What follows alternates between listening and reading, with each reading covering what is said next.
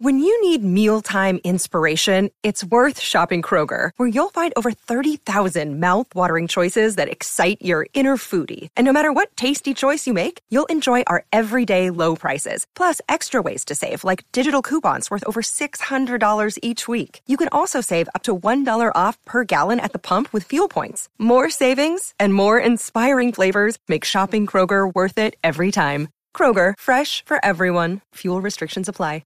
Have you seen the movie, the lady on the wheelchair? She's in a mental hospital, and then as the movie progressed, she met up with Tiffany, who decided to visit her.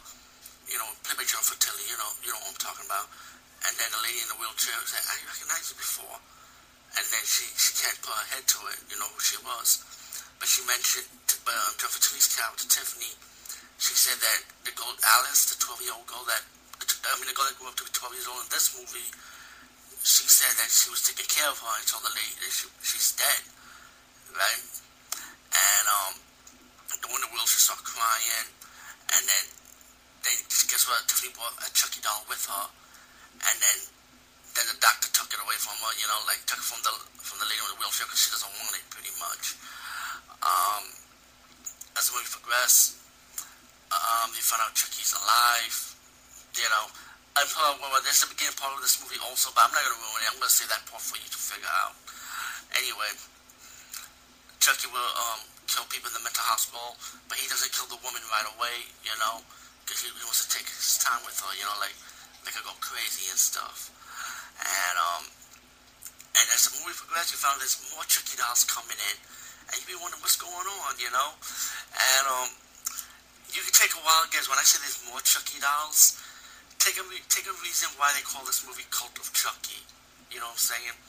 Now, as for Andy, he's also in this movie, and you'll see him in between the movie. When you see the beginning part of this movie, you're wondering, wait, what the hell is going on? And then you get to the mental hospital scene, and I can see why a lot of people was ranting about it, because you get confused, right? But again, did I just mention there's a lot of Chucky dolls in the mental hospital now? Again, why are they called Cult of Chucky? It's pretty obvious.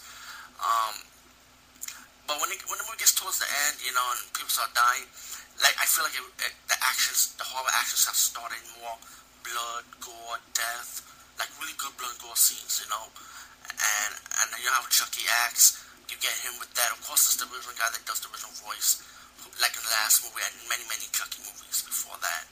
It's the original guy, and of course the lead actress in the movie from this one, just like the last movie, is his daughter. So, let's be real, she got this special privilege thing going on. Let's be real, man, that's how Hollywood works, you know what I'm saying? Like Sherry Moon Zombie.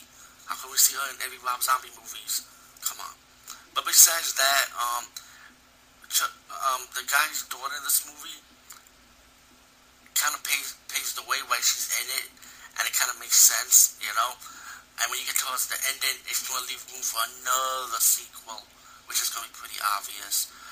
Cult of Chucky, haters going to hate, but I like this movie, and cause I like it also, it didn't bother me at all.